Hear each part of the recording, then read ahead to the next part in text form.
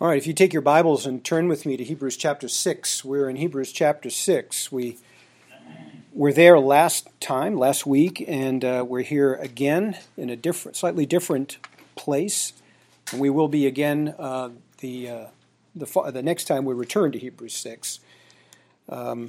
Very important and sobering words that the writer has for his congregation and for us as well. So, without further ado, let me begin by saying that it is amazing how close that you can be to something and yet so far from actually attaining it. We have a saying for this, actually, so close and yet so far. And that means something is just within your grasp, but you never quite take hold of it. You can be so close to fulfilling a goal that you never fulfill it, or accomplishing an achievement that you never accomplish. It wouldn't be so bad if you failed by a huge margin, but you failed by a very small margin, and that can be very frustrating. You let something worthwhile slip through your fingertips. And the harsh reality is that you lose out. What do we call somebody who almost wins? A loser. Now, what is it that we say in these contexts? Well, almost isn't good enough. And almost succeeding is the same as not succeeding. When the final playoff game is over, it's not the losing team that most folks remember, but the winning one, even if they won by just a point in overtime. Now, you might think it doesn't matter, or it shouldn't matter that much to be so close and yet so far to things in life. And there is something worthy of being a runner-up, or runners-up as the case may be. That's why the Olympics give out silver and bronze. They figure someone who has come so close, within milliseconds of winning first, well, deserves to be recognized. Even the one who took third. And so if you're the one that almost got the top management position at your job, chances are you still command a good amount of respect and are well thought of there.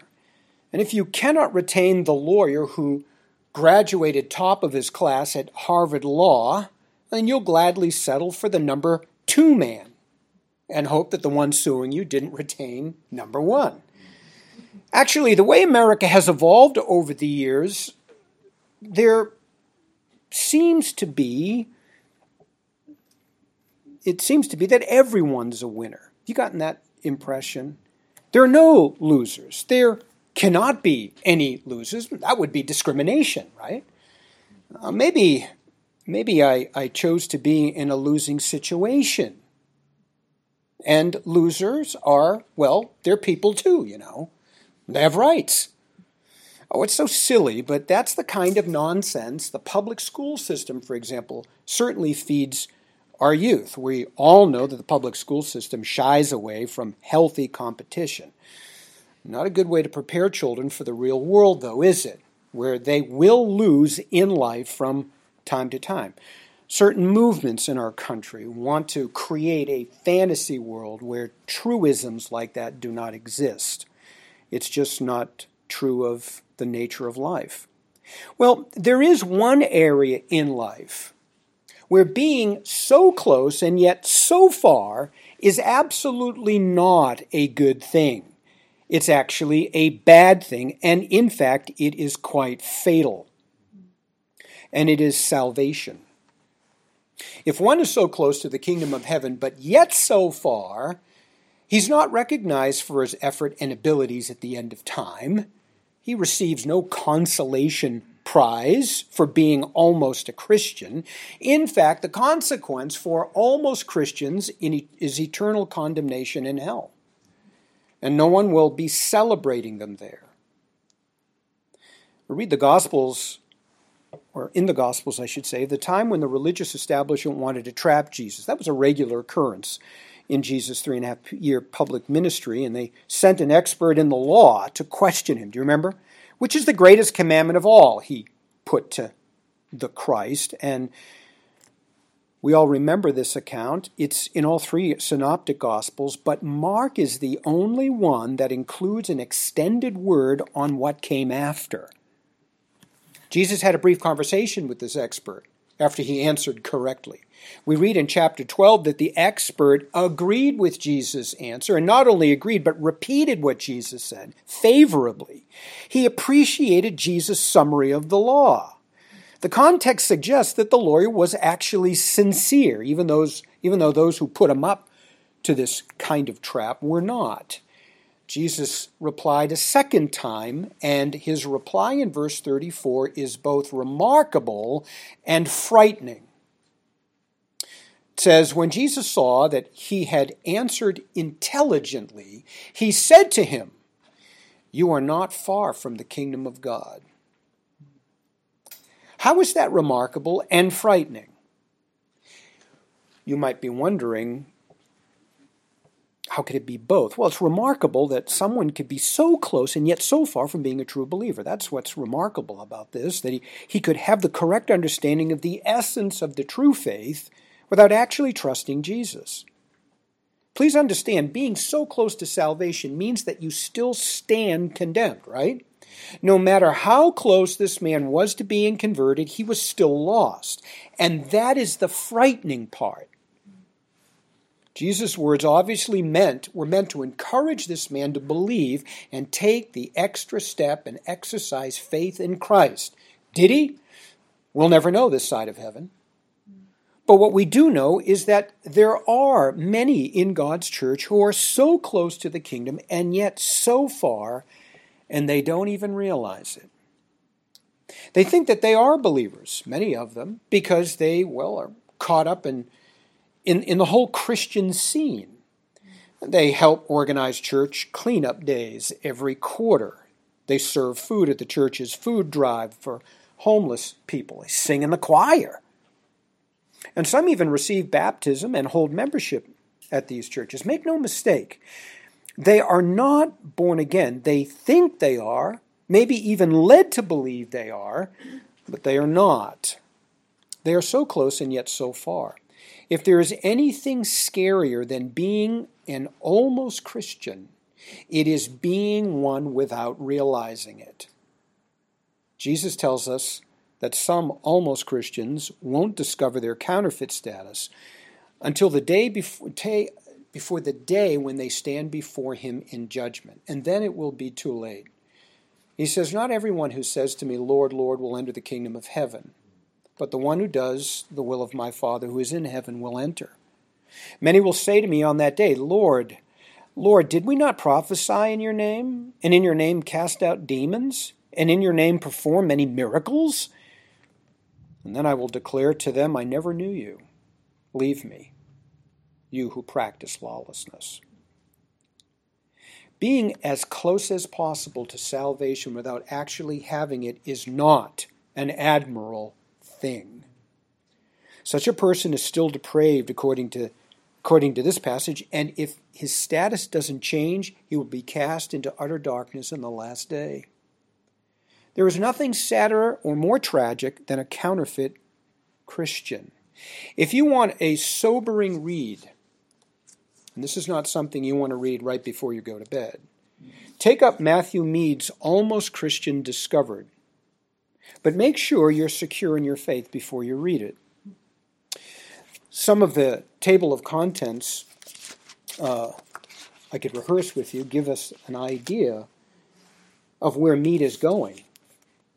How far may a man go in the way to heaven and yet be but almost a Christian? He says it's shown in 20 several steps. I won't read all 20, but just give you an idea. A man may have such knowledge and yet be almost a Christian. That is, saving knowledge. He may have great and eminent gifts, yea, spiritual, and yet be almost a Christian. He may have high profession of religion, be much in external duties of goodness, go far in opposing his sin, hate sin and be but almost a Christian. He may make great vows and promises, strong purposes and resolutions against sin, maintain a strife and combat sin in himself, be a member of a church of Christ, have great hopes of heaven, be under the visible changes and yet be almost a Christian. very zealous in matters of religion, be in much prayer, may suffer for Christ, and yet be almost a Christian. It goes on and on. And Mead is exactly right. It is a book worth digesting. Perhaps we all know someone who was almost a Christian and shocked to discover this when he or she fell away. I've known several almost Christians throughout my ministry. Some were on fire for a while. They studied the Bible, they knew their theology. Some even graduated Bible college and seminary, only to fall away and join organized religions like Greek Orthodox. Even cults like Jehovah's Witnesses. I once sat under a pastor in my Cambridge days, my wife and I both, for nearly 4 years. He was a good preacher, co-wrote a handful of books with D.A. Carson, who would come periodically and share the pulpit there. And then one day, just denounced it all and walked away. We scratch our heads at these extreme cases. We know that they were never saved to begin with, or else they wouldn't have abandoned the faith. We get it. But what is so bewildering is that they can be so close, so genuine, or look so genuine, have such a deep knowledge of scriptural truth, even teach and counsel others and be of help to them, only to discover that they did not believe any of it in the end. As I say, remarkable and frightening. In Hebrews chapter 6, we're looking at verses 4 to 8. The writer deals with this very context. It's meant to be remarkable and frightening. I'll tell you right up front. Remember, he has interrupted the flow of his argument on the topic of Jesus' high priestly ministry to bring his third admonition to the congregation. It divides into three parts or aspects. We examined the first already. That's chapter 5, verse 11, right to 6, verse 3. That was last time. We look now at the second of the three. That's chapter 6, verses 4 to 8. And it is by far the most sobering. It hits us right between the eyes. It injects a bit of sober-mindedness into us, and it calls us to self-examination. The purpose of such a section is, of course, to encourage real pretenders who are active in the church, like, well, the expert in the law of Jesus' time, who are so close to the kingdom, yet so far, to wake up and trust Christ. Now, I'd like to rehearse this section with you. I want to do it in 3 parts. I've published it for you in the bulletin so you can follow it with ease. What I didn't put in there are the 4 implications that I'd like to draw at the end, so you might want to leave a little room for that. The first part talks about unbelievers who share in our Christian experiences. The second shows them falling away from the truth in spite of their experiences, with no hope of repentance. The third gives the reason for this and illustrates why this outcome cannot be otherwise. So let's take a look. Here we go. Part 1. Part 1 says this: it is possible, in fact probable, for an unbeliever to experience firsthand a good deal of the Christian faith without actually becoming a Christian. Probable. You might want to scratch out possible and put probable in there. Here's what it says. In the case of those who have once been enlightened, beginning at verse 4, who have tasted of the heavenly gift, have been made partakers of the Holy Spirit, verse 5, have tasted the good word of God and the powers of the age to come, verse 6, and then have fallen away. Make no mistake, these are unbelievers in the church. We know that because of the last phrase, have fallen away. It's a technical phrase for apostasy in the book of Hebrews, and we'll get to that in due course. I also want to point out to you that if you look up these particular experiences that we read, there are 5 of them in all, positive experiences, you'll find that none is ever used anywhere else in the New Testament to describe conversion or salvation. Not one of them. Most likely, then, none should be in this passage either. And the reference to them having fallen away almost confirms this. So let's begin with the first experience in verse 4. In the case of those who have once been enlightened. As you might guess, the writer refers to those who have been educated, in this case in spiritual truth. Some who someone who's enlightened has come, of course, to understand some portion of God's truth. In this context, it would be all that is needed for conversion, would be the gospel truth. They had been apprised fully of gospel truth. They understood its content and they understood its implications. It was common in the ancient world to use light in the connection with knowledge. We do the same thing today, right? We say, well, finally I saw the light. Or, oh, I don't know what you mean. Please enlighten me. Or maybe it suddenly dawned on me.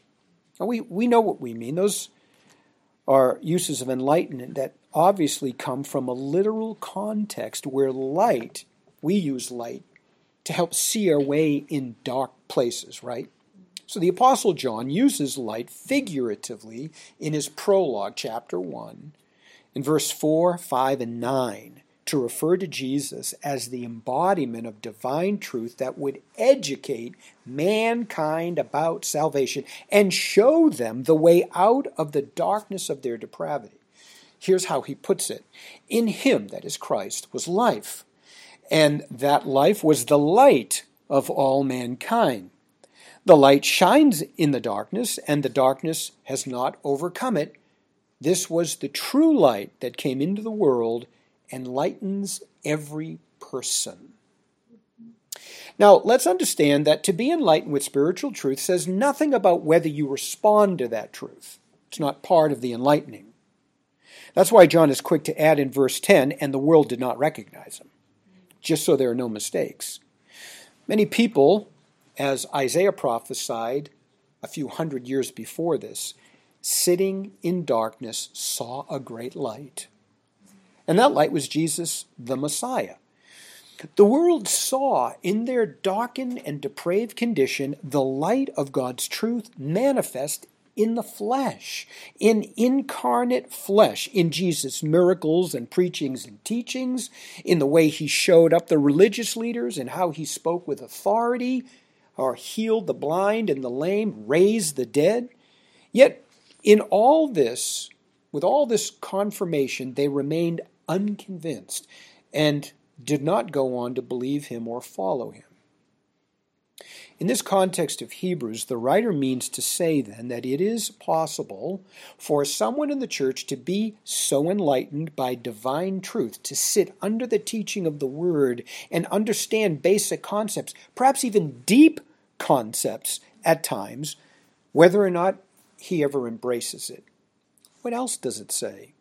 Well, it says that he's tasted of the heavenly gift, also in verse 4. When the New Testament speaks of a gift in connection with the faith, it refers to a few different things. For one, the Holy Spirit himself, that Luke says is a gift of God, Luke 11:13. Since the writer emphasizes the Holy Spirit in the next phrase, he most likely does not mean the Holy Spirit is the gift here. Paul calls Jesus God's indescribable gift in 2 Corinthians 9:15. And of course, salvation, which is so tightly linked with Jesus, is also a gift from God, Ephesians 2:8. It's a gift. It's a gift from God. Now, since the context is about belonging to the Christian faith, the gift here most likely refers to salvation that comes by the gospel. But the word taste concerns us more. What does it mean to taste salvation? Literally, taste means to ingest something, like drink or a meal. Have you ever tasted Glenn's homemade pastries? They're out of this world. But taste can also mean experience. I got a taste for this. And here, experiencing the gift of salvation. Now that sounds an awful lot like conversion. But this word is never used outside of Hebrews as a synonym for conversion. Remember, none of these experiences is. In keeping with the idea, not so close and yet so far, we should think in terms of a person experiencing the saved life as much as possible without himself actually being converted. An unbeliever that attends church regularly is in and among God's saints, experiences how saved people commune with God and with each other, how they handle trials, how they love people concretely and enjoy God's blessing. And this unbeliever comes as close to the saved life as possible, as he possibly can come, while still being lost. Let me also say that the unbeliever's experience of the saved life is all the more heightened if he is led to believe that he is saved. He might join in at prayer meetings or be told that he needs to pray to God's will for his life. And then he mistakes a favorable outcome as God's answering him. He might even be involved in helping someone through difficult time with a particular scripture that he himself learned when he was in Sunday school just the week before. And he feels good about himself because he thinks God has used him to help somebody else. If this is not astounding enough, then listen to the next one. Having been made partakers of the Holy Spirit. Now that seems like a difficult one to get around. What does it mean to be put in a position where you can partake of the Holy Spirit? Well, it's helpful to know, first of all, that the word partake occurs only one other time in the New Testament, and that's in Luke chapter 5. And there it means partner. In verse 7, Simon Peter and his fishing buddies signaled to their partners in the other boat to come and help them. To partner with somebody means to share in the same experience. This is the idea that the word has throughout the book of Hebrews. The NIV captures it very well here. Have shared in the Holy Spirit. So how does an unbeliever share the Holy Spirit with believers? Well, the same way that many of the ungodly Israelites who came out of Egypt under Moses' leadership shared God's Spirit with them by witnessing and benefiting from the Spirit's work on behalf of God's people, who they were in and among. The same way that Israel shared in the Christ, who was among them and who Peter said was a man accredited to you by God through miracles and wonders and signs which God did among you through him, as you yourselves know. Potiphar experienced the great blessing of God's Spirit because Joseph lived in his house. If there were those among these Jewish Christians that were not genuinely born again, but carried on as if they were, they would have had many opportunities to share the blessings of the working of the Holy Spirit in the church as a whole. They would have seen the manifestation of the Holy Spirit in the lives of the real Christians in the form of spiritual gifts that these Christians would have used for the good of the body. Spiritual gifts, are manifestations of the Holy Spirit, but they can also be counterfeited too. And almost Christians may have practiced what they thought were spiritual gifts after the manner of the church members and thought that the Spirit indwelt them too. They might have even gone through a membership process and received the laying on of hands. So let's understand that unbelievers in the church can be associated with the work of the Spirit that he does through the activities of the church. We'll see more of this in verse 5. Here in verse 5 it says, have tasted of the good word of God and the powers of the age to come. It just keeps getting more intense, doesn't it? Any counterfeit Christian in the church, and even unbelievers who did not outwardly profess to be a Christian, but were simply interested in frequenting church activities, would have sat under the teaching of the Word. They would have experienced just how refreshing it is to receive direction in life, answers to life's problems, encouragement to press on, and how applicable God's truth is to real life. There's an example of this in Mark 6. I love biblical examples especially. Herod had a fascination and a great respect for John the Baptist, and he wanted to hear his teaching regularly. Even though John at times rebuked Herod for marrying his brother's wife, that is, Herod's brother's wife. Listen to the testimony in verse 20. This is Herod's desire. It says, Herod feared John, protected him, knowing him to be a righteous and holy man. When Herod heard John, He was greatly puzzled, but he liked to listen to him. And he would have gone on listening to him if it weren't for Herodias, his wife, who hated John and had him executed. As far as we know, Herod never became a believer, but he enjoyed listening to John. He experienced the goodness of the Word of God, even though he didn't embrace it. Now, some take good word here as another way of referring to the good news, that is, the gospel. It surely would include the gospel, but it likely refers to the whole corpus of apostolic truth. And those unbelievers that hear it experience some of the blessings that come with it. But there's more. Having experienced the powers of the age to come.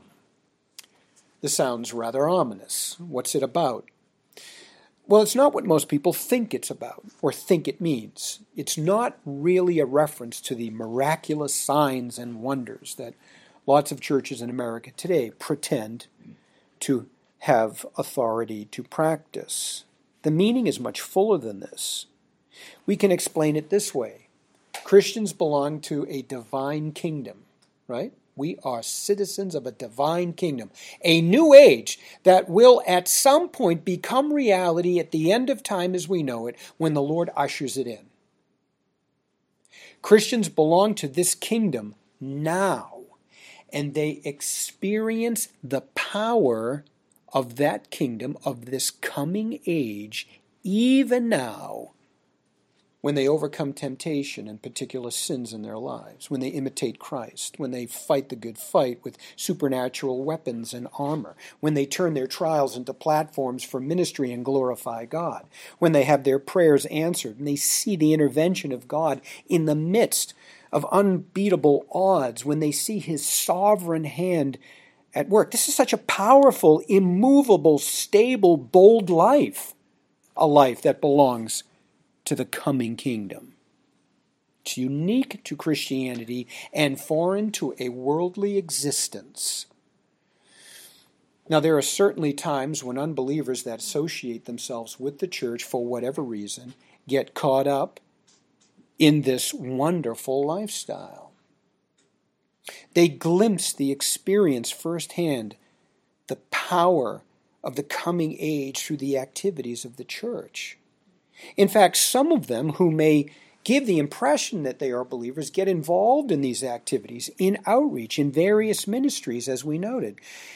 And their experiences in the church can lead to a preliminary positive response, but not full Christian conversion. Just as those in the three soils of Jesus' parable, or the false disciples in John 6, who followed Jesus for a while until they understood what He was really asking. Finally, it says, and then having fallen away, in verse 6. It's the first part of verse 6. Verb translated fall away occurs only here in the New Testament, only here. Context of this small section would demand, then, that the meaning of fall away from or falling away in this context would be from the truth, the ideal, the standard. In this case, apostolic truth. The writer is talking about apostasy. This is a case in which faith proves superficial, not genuine.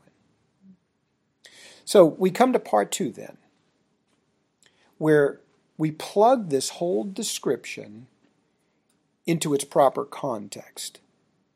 It is impossible, the writer now says, for the unbeliever whose heart becomes hardened to the Christian faith that he has experienced to be saved. Impossible. Notice that the main sentence begins in verse 4 with "it is impossible," and then picks up right in the middle of verse 6. We can read it this way: for it is impossible to restore them again to repentance. That's the main sentence. It is impossible to restore them again to repentance. Who? The ones we've just talked about in the second part of verse 4 all the way to the first part of verse 6. Those. I began our study by referring to this section as remarkable and frightening. The writer's words are just that, and to make his point firmly and seriously, he gives this information in verses 4 to 6 in one long sentence in Greek. There are no breaks. This is one long sentence. Those who experience the Christian life to the degree that the writer talks about in the first part, only to fall away, cannot be restored again to repentance. This is one sentence. That's the statement he wants us to understand. That's his statement. Now, this is really the crux of the matter. These sobering words are so final, so absolute. We might call them 100% words, right? Impossible to restore. Come on, do you really mean that? Yes. Impossible to restore. You might be used to hearing this kind of talk outside the church, but not inside. At least not in American Christianity. Maybe it's time that churches in America become accustomed to more frankness. Well, but it sounds so serious, so final. Yes, it's meant to be. Just on the face of it, the writer seems to be saying that those in the church who were in a place where they were ready to repent, but then fell away from the truth, the technical word is apostatize, have no chance of being brought back to that place of readiness to repent. Now, maybe you're wondering if this can actually be right, Pastor Bob. Maybe you got it wrong. After all, it is true, isn't it, that all depraved people reject God's Christ and his gospel? All of them do. These are people that God saves. As long as a person is alive, he always has that opportunity to repent. God is a loving God, isn't he? He's patient and merciful and kind and gracious. He's fair, right? He of all beings should understand people and that the depraved heart is fickle. Oh, God understands people just fine. In fact, better than anyone else can. He created them. He knows the tragic effects of sin in the human heart. He was the one who said that the human heart is sick and above all things desperately wicked. He was the one who said the spirit is willing but the flesh is weak. So how do we reconcile this? Well, we see first that there is a condition, a state at which some unbelievers enter, where they can come to know all there is to know about the simple gospel truth. They know what it means to be saved and even experience all they possibly can experience about the Christian life as unbelievers. Now, this is a sweet and opportunistic state where unbelievers are as ready as they will ever be to repent, to commit to Christ. That was certainly the case with these unbelieving Jews among the Christians of this particular congregation. They grew up on the covenants of God, learning the Torah, knowing the Ten Commandments. Grew up hearing the true accounts of God's champions like David and Elijah.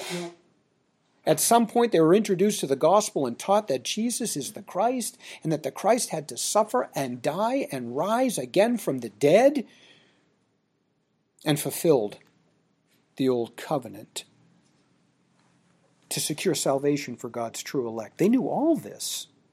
Perhaps these unbelievers might have witnessed the body endure rough persecution for their faith. Most likely they did. They were starting to understand what it means to follow Christ. They were exposed to the working of the Spirit in the lives of his saints and, as we said, had experienced all that they could as unbelievers just before they fell away. There's nothing more that they can experience or know. They simply need to embrace what they had experienced and commit their lives to Christ. We see, second, that the writer states quite emphatically how it is impossible to bring an unbeliever who has experienced as much as he possibly can of the Christian faith to bring him back from rejecting it, back to that opportunistic place where he was ripe for believing. The word impossible means just that. It does in chapter 6, verse 18, where the writer uses it to say how it is impossible for God to lie. Or in chapter 10, verse 4, where he says it is impossible for the blood of bulls and goats to take away sin. And then finally in chapter 11, verse 6, where without faith it is impossible to please God. If the word meant anything else, then these contexts would make no sense.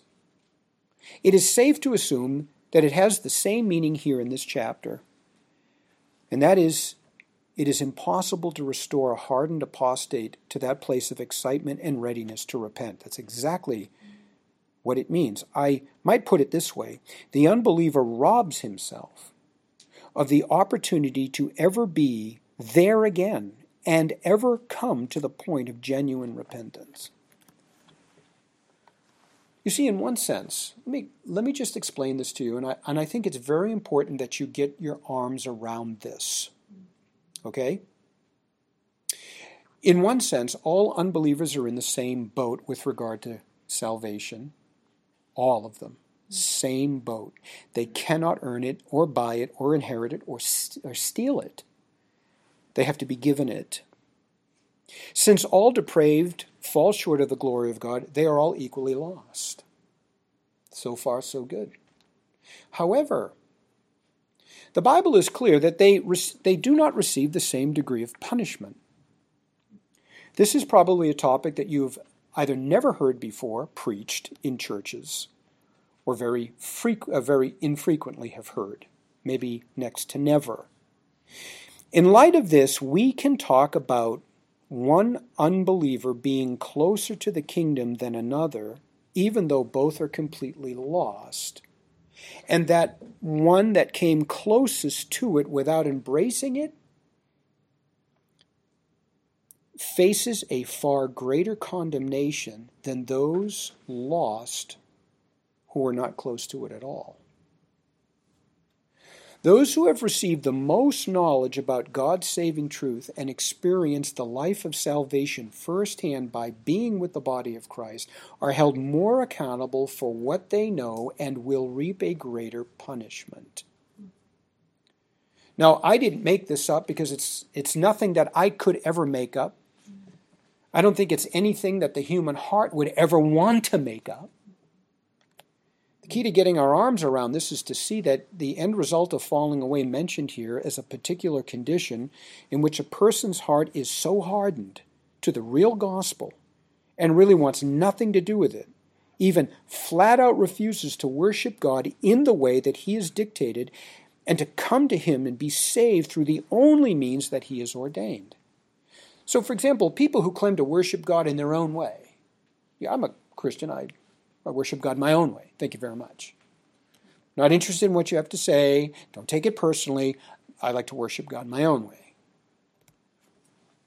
Who claim that God is so good that He will accept other means of salvation. I know this guy. He's a great guy. He's morally good. He outdoes most people in the church that I know in the area of morality. I mean, I've never heard him talk about the gospel or say that he accepted Jesus, but look, I mean, let's be honest. He's got to be there. People who respect God's Bible but put extra biblical writings on equal plane. Catholic Church does this. Jehovah's Witness does this. Mormonism does this. It is the attitude, really, that says, I don't believe that God condemns my living with a woman. After all, we have been together for years. We love each other, and her kids have a father figure in me. Besides, God is more concerned about bigger things in life. Yeah, that's what it says. I think God makes exceptions. It's this kind of attitude we're talking about. Will never turn again to that place where they once enjoyed being so close and ripe for repentance. With all that said, we move quickly to the third section, which is the reason why this is true. It's in the last part of verse 6 all the way to verse 8. The reason it is impossible for that unbeliever that falls away from such an auspicious and advantageous position outlined in verses 4 to 6 to turn to the Lord in repentance is this. Once having fallen away, he becomes decidedly anti-Christ. That means against when I use the word anti in this context. The writer says of this person that he, quote, crucifies to himself the Son of God and puts Christ to open shame. What does that mean? It means that in turning away, his new outlook, his new adopted way, aligns more with those who crucified the Lord Jesus Christ than with anybody else. His actions and his mentality support the terrible and shameful criminal acts leveled against Christ on the day he was crucified. Apostasy goes in the opposite direction of truth, beloved, and winds up devaluing, even denying the importance of Jesus' high priestly sacrifice. The writer then illustrates the state of the apostate this way, a sad state. Verses 7 and 8, for the ground that drinks the rain which often falls on it and produces vegetation useful for those for whose sake it is also tilled receives a blessing from God. But it yields thorns and thistle. If it yields thorns and thistles, it is worthless and close to being cursed, and it ends up being burned.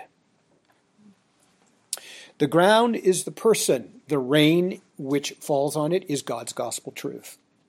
And this combination will have one of two outcomes. The ground will receive a blessing, the blessed rain that comes from God, and either produce good fruit or produce thorns and thistles. The person who rejects God's truth produces a lifestyle that is really an affront to God, and more so than the average unbeliever, because he mishandled the blessing shown to him, rejected the truth given to him. This is a serious matter. It's not one that we take lightly. Let me then give you only 4 implications of this text, and there are more. 4 that I think are really among the top, the most important. That is one, the local church should make sure that its evangelistic outreach is all-encompassing. What do I mean by this? It should make sure that its evangelistic outreach is all-encompassing. There have been entire Christian movements that have built their ministry on counterfeit believers without ever knowing it, on almost Christians. The seeker movement, for example, most of you are familiar with that term, targeted seekers, people who seemed open and close to the kingdom. And that means that the church will be weak and will compromise in order to keep counterfeit Christians, because counterfeits will not stand the test of persecution for their faith. They need to be coddled. They need to be brought in and coerced to stay, or manipulated to stay in some way. Just because a person is close to conversion, from our point of view, doesn't warrant that we tailor our evangelistic efforts to such an audience. We don't know that they are close or curious or interested in open for the right reasons. Maybe they're all that for the wrong reasons. And they could stay that way for the rest of their lives and die without Christ. You know, it's interesting that the Apostle Paul did not fit this description, did he? Think about that. He was not a good candidate for salvation at all. He wasn't seeking, not salvation. He wasn't sympathetic to the Christian message. That's a laugh. The only thing he was seeking were Christians to incarcerate and execute them. He was present at Stephen's persecution and execution and martyrdom. It was on the way to a seek and destroy mission that God saved him. His testimony in Galatians chapter 1, verse 13 proves this. He says, "For you have heard my former way of life in Judaism, how I used to persecute the church of God beyond measure and try to destroy it." Who would ever think that Paul would become a Christian? He says this in Acts 9, by the way, verse 21. All those hearing him continued to be amazed, and they were saying, is this not the one who in Jerusalem destroyed those who called on his name and had come here for the purpose of bringing them bound before the chief priests? The local church needs to witness to all people in their circle of influence, not one socioeconomic group or category of people, but all of them. We just don't know who will become Christians. Felix wasn't looking. King Agrippa wasn't searching. But Paul gave his testimony to both of them with the obvious intention of winning them to Christ. Agrippa thought it amazing that Paul thought he could convert him in such a short amount of time. Paul's answer should direct us.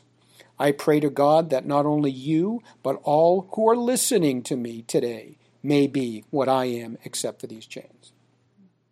That's one implication. Here's another. There are two kinds of apostasy, and both have the same results. They just get there different ways. We've discussed this before in our church. Apostasy means to depart from orthodoxy.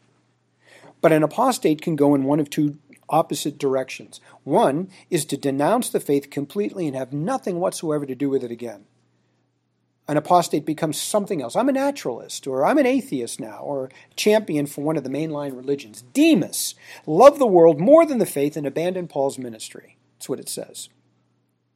The other way, however, is to redefine the faith and still call yourself a Christian, but practice your own brand of Christianity. It is a counterfeit brand. Some of the outward forms you keep, others you might modify, but all of it is empty. And this by far is the most popular of the two in the New Testament and the most dangerous because it's hard to detect. And the worst part of it is that counterfeits of the faith believe that they are genuine.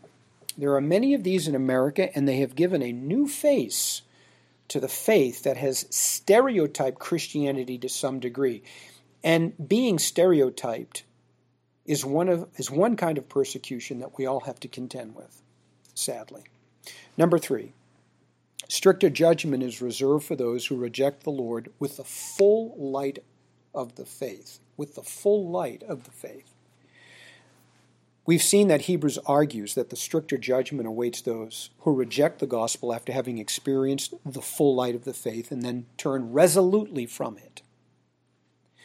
All unbelievers stand condemned, but those among them who stood closer to the truth stand to receive a greater punishment. This is what we read in our scripture reading this morning out of 2 Peter 2. Let me give you just the salient point there, verses 20 and 21. For if after they have escaped the defilements of the world by the knowledge of the Lord and Savior Jesus Christ, they are again entangled in them and are overcome, well, the last state has become worse for them than the first. Let me just pause there and say, the first state was being an unregenerate person. The second state is being an unregenerate person who knows better. For it would be better for them not to have known the way of righteousness than having known it to turn away from the holy commandment handed on to them. Jesus himself says the same about Judas Iscariot, which, by the way, is perhaps the classic example of all of these experiences in verses 4 to 6. Everything stated in verses 4 to 6 that an almost Christian can experience, Judas Iscariot experienced. It's a great description of him. Jesus says in Matthew 26:24, the Son of Man indeed goes just as it is written of him, but woe to that man by whom the Son of Man is betrayed. It would have been good for that man if he had not been born.